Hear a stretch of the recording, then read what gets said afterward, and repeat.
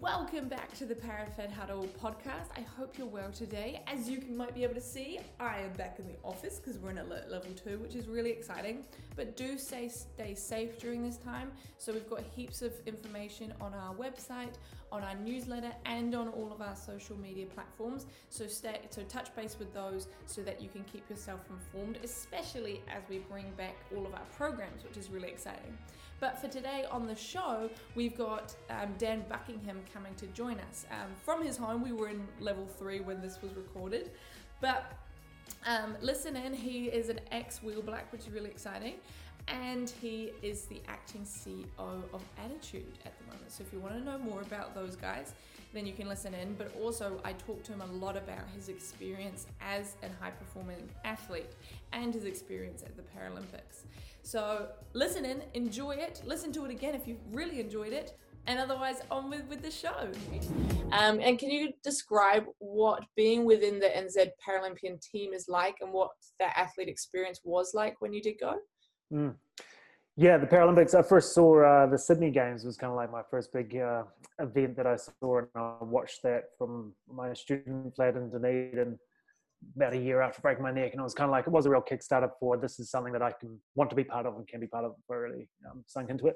At that stage, I just touched on a bit of wheelchair rugby, but seeing the guys compete there, I was like, yeah, this is what I want to do. This is what I want to be. And that was real sort of start of the journey. And then 4 years later, I managed to be there with the team in Athens, and it was I don't know, there's so many cliches to say, but upshot, it was just a magic time. But for me, the big thing when I think about Athens, I think about it's a moment in time that spans 18 months. Like that was when Grant Charman came on as a coach and he put the line in the sand, we're going to win gold in Athens. And it was like an 18-month journey, and it was just so exciting to be part of the team, bring in the high performance aspects. So we had sports psych came on board, strength and conditioning, nutrition. Like it really was a switch from where we were coming out of 2002 Sweden World Champs, where we didn't do well. And just learned so much. And I think Graham was such a fantastic leader to have at that stage. His big strength is bringing a team together and creating the belief and getting the right people around him as well. And I think between him and Tim Johnson, who was a main player at the time, he was a very good leader in the analytical sense, like team tactics. And between Grant and Tim, they really just created this vision and knew how to, I don't know if they knew it or they made it up along the way, but they made it happen. As a player coming along for the ride at 23 years old at that stage, it was just a pleasure and a privilege to be part of it. Yeah. When you initially joined started playing wheelchair rugby, was it with the intention of like, I want to be elite in this, or did that kind of snowball and it just happened in that 18 months? The first big thing that drew me to it, I went and watched the Wheel Blacks train when I was still in the spinal unit, and I'd sort of, I've done this big course change in my life where I broke my neck and I wasn't sure what was next. And just seeing the young guys just doing their thing, like it was Curtis Palmer, Jerry Tinker, those sort of guys, just really cool guys that suddenly I was like, looking up to, and they were just having the time of their lives. They were playing an awesome sport, they were fit, they had really hot girlfriends, they were great. And I was like, yeah, they've come through the other side of what I'm doing, they seem to be all right. But also what I loved was they didn't hold back, they took the piss out of me. It was kind of like a leveler. It was like, you sort of have, after breaking my neck, it was this weird phase of being in the spinal unit, and you've got so many good people around you, but it's kind of this weird bubble, and suddenly you're back on the level with just a bunch of guys who are very similar to you. So that was great. I think that off-court stuff, the camaraderie, was really big for me for a start. And then the more I got into the sport, the more I loved the actual sport and the high-performance side, just making the most out of your body and the tactics and getting the mind going. Once you get into sports psychology as well, it was brilliant.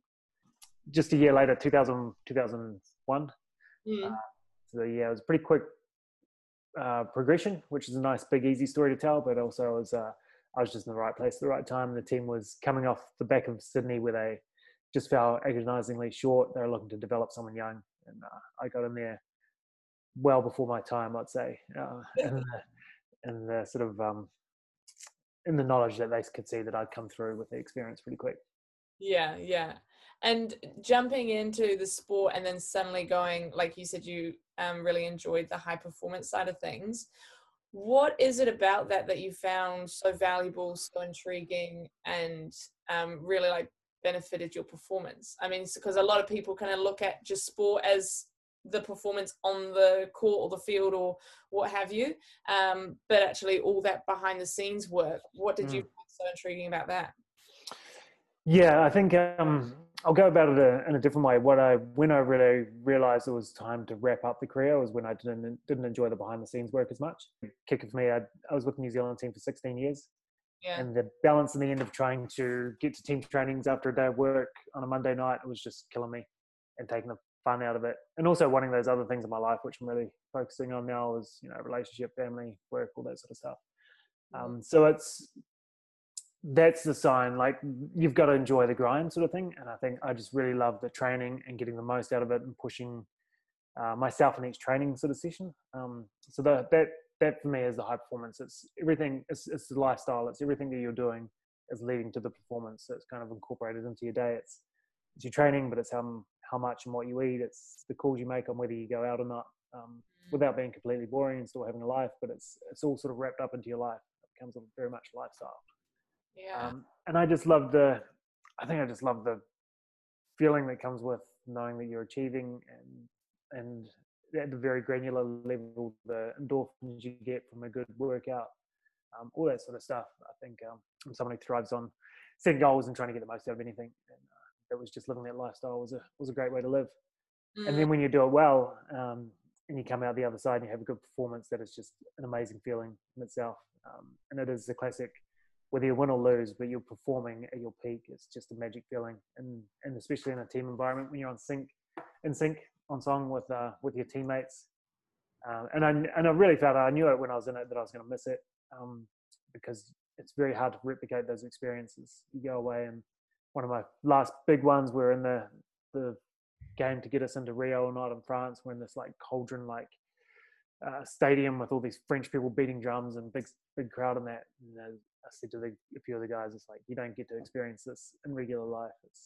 You go back to regular life and it seems pretty boring. Like, just lap it up, thrive on the pressure, love it, enjoy it. That's the best bit. I think I do miss the sporting lifestyle and all that, but I don't think I could do it the way I was and traveling the world and have what I have here. And I'm very happy to have done it, but also very stoked and very comfortable being where I am at the moment with life. Is there anything that you would kind of, give advice to other athletes in terms of not preparing a plan B, but making sure that you have that kind of second life to walk into? Because I kind of have heard other athletes say that it's awesome being an athlete because you essentially have two careers. Was there any sort of way that you prepared yourself to go from that professional sporting life into your next life almost? Yep, I think it's something that got instilled into me very early by my ACE performance advisor, I think it was at that stage. I've changed names and acronyms, but basically the person with the Academy of Sport who said, you know, what are you going to do after sport? And at that stage, I think my first session with him, I was like 21, and I was just like, I don't know, reflect, I'll be fine. And he said, the reality is you'll probably be done by the time you're 30, and you've got a whole lot of living left to be done. I think I wound up, I was 36, I had a few more years in there. But he very much instilled into me, you know, get some balance, get something else going on in your life, and they'll feed off each other. You'll thrive off both. So I did do that. I went back to study, and I think had a really good balance, just living that eternal lifestyle there for a while. The bonus of being in the team at that stage is we had a scholarship, so it paid for the university fees.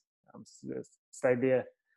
Probably a bit too long. I started getting the invites to adult student barbecues when I turned 25, and I was like, okay, time to wrap it up, time to get out of here. And that's when I started looking for work and what was next. That was looking after Beijing, what was I going to do? But I was looking at postgraduate work and becoming a journalist and stuff like that. And instead managed to land a job at Attitude, which was just part-time at that stage leading into Beijing. So short answer, always had that balance, whether it was study or just even with New Zealand Wheelchair Rugby on the board, and did a year as president and other things going on. But also maxed it out, I think, with sport. One thing I really maxed out was the travel. Did 3 seasons playing rugby in the States and that sort of stuff. That was the awesome balance I had in life. I didn't get to do the classic OE, but I got to do all this other stuff with sport. That cafe. Yeah, the flip side is it was really hard at times trying to balance work and sport, and I don't think I performed well at either at times. Like it was too much. and really wanting to build a career, seeing my peers that I came through university with and school with doing really well, and sort of thinking, okay, I'm getting left behind a bit here. But still just loving sport and wanting to sink so much into that. And it was a juggling act that I got very wrong at times. As I say, like really hard to do both well. And ultimately, yeah, at the end I made the call that it was time to, I've done this and really loved it, and I'm still loving it, but I need to shift to something else. Yeah. And like you said, that juggling act, it is like the work life or sport life balance. It is a juggling act, and I feel a lot of people need that almost mistakes to kind of figure out and be like, oh, I know now that I need to head off this other direction. But you mentioned before that you got your first job as you kind of left uni was with Attitude, and now you're still with Attitude as well, and you've definitely climbed the ladder up there. Do you want to just dig into and talk to what you do there and what Attitude is now as well? Yeah, I've been there for a long time and seen a lot of change within the organization, people, and also the way we produce stories and how we go about our business as a company. So I started as a researcher and presenter back in the days of presenter, when we had presenters on, and it was terrible. I was this monosyllabic Southlander with dreads, and I was just such a cliche in what I thought TV was and what made good TV. It was terrible. But sort of really started to enjoy more behind the scenes and sunk into different roles there, and then switched to I was doing more behind the scenes. I actually got quite burnt out there and left the company for a little bit at the end of 2012. Had a few months off with a few things going on. I'd had injury with my shoulder that I was struggling to get on top of. I'd had DVTs in my leg coming back from a trip to Korea playing over there. The team wasn't doing well, and I really wanted to sink into sport. And also my parents were selling their farm in down south, so I wanted to spend some time there.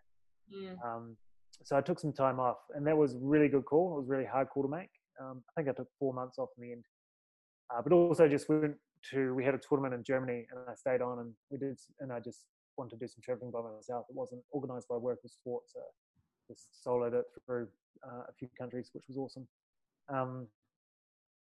The upshot of that is I came back, and we're launching a digital platform, so kind of reinvigorated very much by launching into this other part of the media. With Attitude Live was a website that we got off the ground in 2013, and being part of the incubation phase and the build of a digital platform was pretty cool. 7 years on, we're still trying to figure out how to move forward with it. Like, it's been a lot of chopping and changing and different iterations of it. But yeah, so there's a digital, and then I sort of started shifting back into management as well, and became general manager, and then ultimately this year acting CEO. Just acting part while the big boss Robin's still there, but she's given me the training wheels and letting me have a go. Yeah. So yeah, it's been a hell of a journey, and I think feel similar to sport, just feel very privileged to be part of that world. The media is an exciting world to be part of, especially with so much going on and so much change. But with this company that, and amongst all the bad things that come with TV as well, it's pretty cutthroat sort of industry, and people end up selling their souls and creating content they don't really believe in, to be able to focus on content and tell stories that might not otherwise get told as a line I often drop without us, with the stories we get to tell with NZ On Air funding we have and not being commercially driven. It makes it easy to go to work. Like, really enjoy it. And on top of that, we've got an awesome team who just love what they're doing. They're passionate TV makers as well as passionate about disability.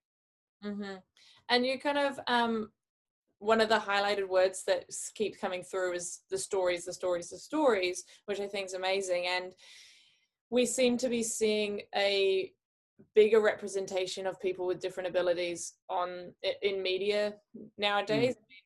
Like, obviously the Attitude series, and then Unbreakable series that was out last lockdown, and then the movie that came out on Wednesday. Have you seen Rising Phoenix yet? I haven't. I've seen the trailer, but with a 7-month-old, the opportunities to sit and watch content is severely diminished. Yeah, not as much TV time as you would have hoped. No. Well, if you get a chance to, I watched it last night and it's amazing. Cool. But do you think that the ideas and the culture about people with different abilities is experiencing change because of these organizations like Attitude are making a push at changing that idea? Yeah, I think there's value in just having more content. and then, but then on top of that, it's how do you tell those stories? How do the stories come across? So the quick history, I guess, is disabilities. It's been underrepresented. It still is underrepresented, and with any representation of a subject matter that's underrepresented, you often tend towards extremes. So with disability, it's always tended towards one or the other. You're either seeing stories about people who are the super crips, the phenomenal, they're the policeman and the family guy who's like in a wheelchair, but he's jumping over fences in his wheelchair. The everyone's winning a gold medal at the Paralympics. What's the disability is bad attitude, that sort of level. Yeah.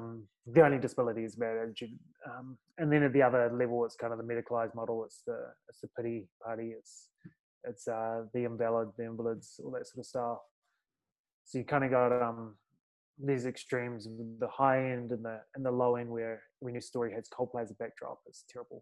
And then what we try to do is fill the middle, where we just tell stories of ordinary people for the most part, but they're intriguing and they're fascinating because they live with disability, and how they live is interesting. So it's kind of filling that middle gap, and that's what we try to do. And between us and all these other entities that are trying to create content, it just continues to fill that gap in the middle, and hopefully people end up with a broader spectrum of knowledge.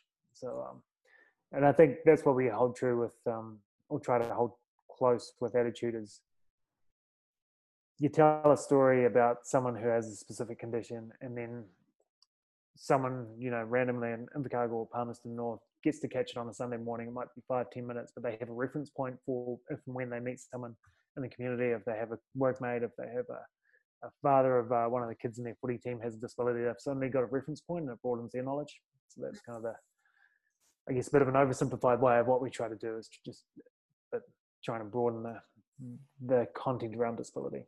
Yeah. And you said before that you found it really easy going to work, obviously, because you were able to pursue what you wanted to pursue.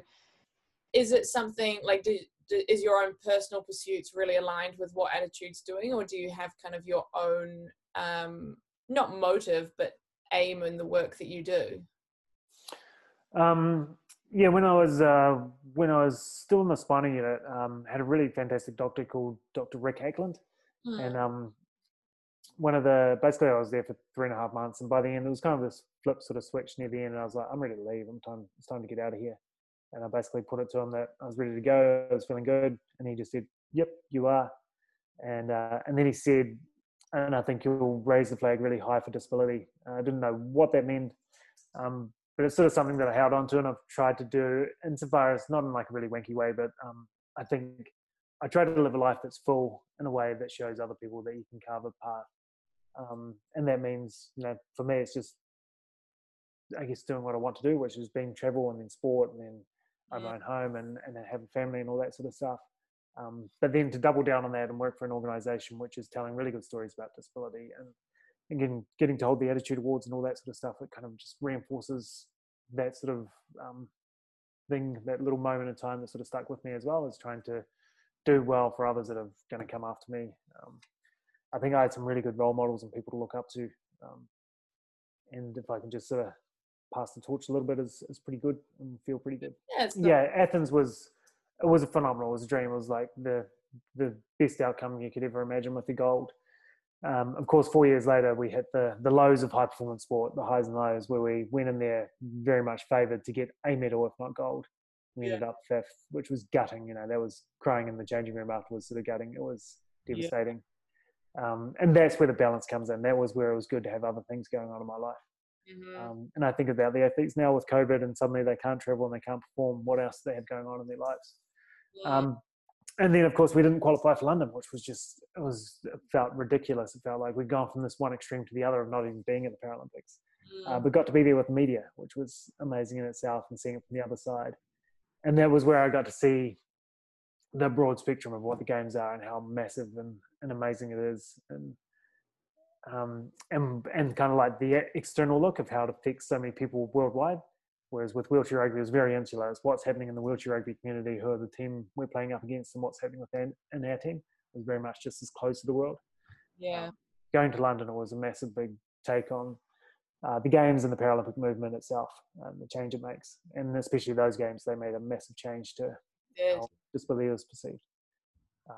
And then got to carry on that with Sochi and then Rio. So being able to be behind the scenes has been amazing as well. It's just a whole nother, you got the athlete village and then you got the media village, and it's this whole nother world that goes on that people don't get to see. Yeah, I didn't even realize there was a media village. Yeah, it's huge. It's all the things that come with being an athlete. You get all the entities from you can get your hair cut to your eyes checked to go to the shops and get the mascots and all that sort of stuff. That's all there for the media as well. So there's a whole other village. Media accommodations usually offsite. There's a whole media transport hub and loop. And then you have the International Broadcast Centre, which is this huge big building that he runs outputs out of. So we were in there in Rio with our little team. I think we had 12 on the ground in the end, next to Channel 4 that had 400 people. So yeah, it's a pretty cool place to be. But I guess as well, like you guys have to perform the best you ever have as well, just like the athletes do, in that couple of weeks of coverage. Yeah, the Rio Games was an amazing experience as a broadcaster. We had 12 people producing a lot of content, doing it on a very small budget as well. And I think that was part of the success as we went in, not just trying to do wall-to-wall coverage. We had this coverage of, there's content on Duke if you want to go deep, highlights packages every day on TV1 if you want to go a bit, get the sort of backstories and know a bit more. And then we had an embedded journalist as well, just feeding through a lot of news. So it was kind of by default of not having many people and not much budget, we ended up with really good delivery. But the days are huge. It's 12-hour days every day. You get in there and you have a plan for what the day's going to be, and you've mapped it up on the whiteboard. And then Anna Grimaldi comes in and gets a gold, and it's like you rub off the whiteboard and you go, okay, we're leading with that, and reset the whole program that you've been working on for months. So exciting, yeah, cool, very very fulfilling thing to be part of. Are you looking to get over to Tokyo 2020 if we're able to? Yeah, it's been a bit of a slog to get the funding. It's been a bit of a different world than Rio. Had a really good mix there with Rio, with ACC and NZ On Air and TVNZ and us. This time around with TVNZ and Attitude still leading the broadcast, and then we've got NZ On Air and Ministry of Culture and Heritage coming to the party. So oh wow. Yeah, so we've got the funding. It's just putting into plan what we're going to do with it and how we can maximize it. There's still a few things to work out. We had a plan and it's being reset at the moment, as well as a contingency plan. What do we do if it just doesn't happen, and all that sort of stuff. So there's some stuff coming. It's going to be pretty cool. Yeah, it sounds big. That's cool. Yeah. Really cool. And then I just remembered as well. What was the New York Marathon like? I just clicked as well. It was. The whole trip was amazing, and the marathon just felt like this little part of it. It was a 6-day trip with a big New Zealand team, just a team of like kind of weekend warriors that signed up to go and raise money for the Capital Trust. And I signed on because I'd finished rugby at the end of 2016 and wanted something to sort of fill the gap and make sure I didn't just blow out and eat a lot of pies sort of thing. So trying to work out this new sport with not many people around, and Chris Hanley was awesome with that. He gave me a set of rollers. They were in the back of his garage, straight out of the 80s. Managed to get them set up, and managed to try a bunch of chairs until I found one that fit, and then spent a lot of time just grinding it out on the road, and got over there and had a blast. It was amazing. It was phenomenal. Very different. Doesn't come with the camaraderie and all the, I guess the tactical side that I love with wheelchair rugby, but it's sort of this you still you get in the zone, and it's very much about pushing yourself to the limit, so it comes with a whole another set of challenges. So loved it. Magic, and to be able to do it in New York was awesome. What a setting. And then carried on with a couple more back here at home, and vague plans to do more. It's just how to fit in the training now is a big question mark.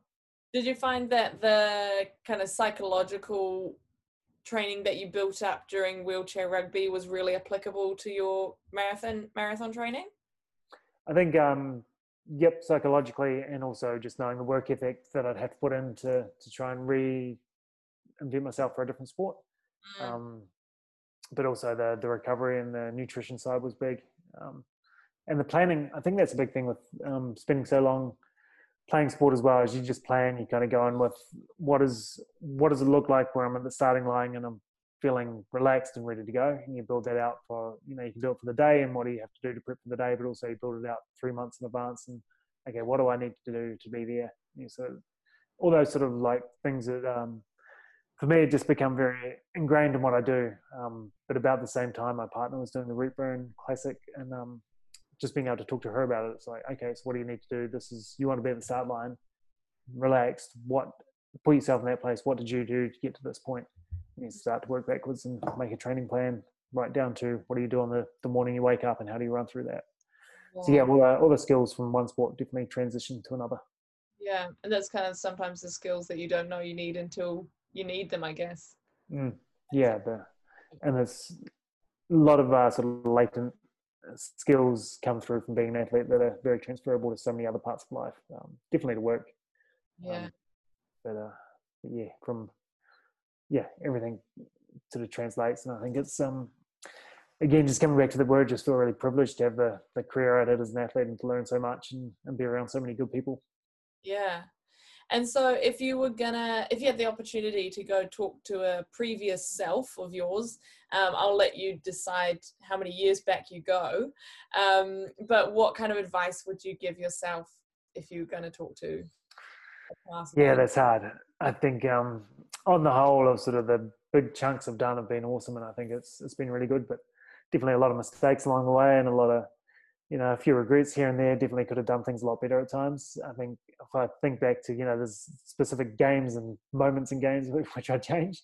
But on the whole, I think also just phases there where it's like, I didn't maximize that. Like, could have done better, could have done that better. So it's, I don't know, there's no sort of one-liner catchy sort of things that I do different or tell a younger former self. But I think, and it's the classic, there's so much I've built and learned over the years that I had to go through probably to get to where I am now, that I'd love to go back and be 21 with all the knowledge I have now. Yeah. Oh, that's awesome. All right, well, we'll close it up there because as I said, it's be real easy just to drag on and just keep chit-chatting. But really appreciate the time you took to come and talk with me, and then the rest of our community as well. I will pop in, I'm tempted to find a video of you with dreadlocks and chug that down, but I'll also pop details with attitude and details about yourself as well, so that anyone listening or watching can get to see more if they want to. But otherwise, thank you. Any last words you want to close with, or? No, just thank you. I think even what you're doing, it comes back to what we were talking about earlier. It's just more content, more voices on screen. Yeah. A big takeout actually I took out of a conference I went to last year called The Power of Inclusion, which was, the main focus was on gender, but also a bit of ethnicity and disability vaguely crept in there.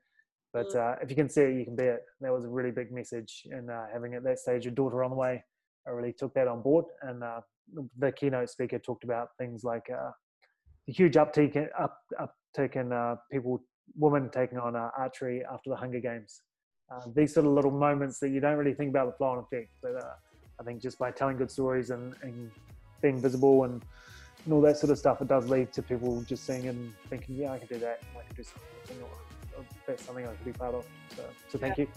Oh, awesome. All right, well, thank you. And we'll close it there. Everyone that's listening and watching, we will see you next week. Cool. Awesome. Thanks, Dan. Thanks a lot. Yeah.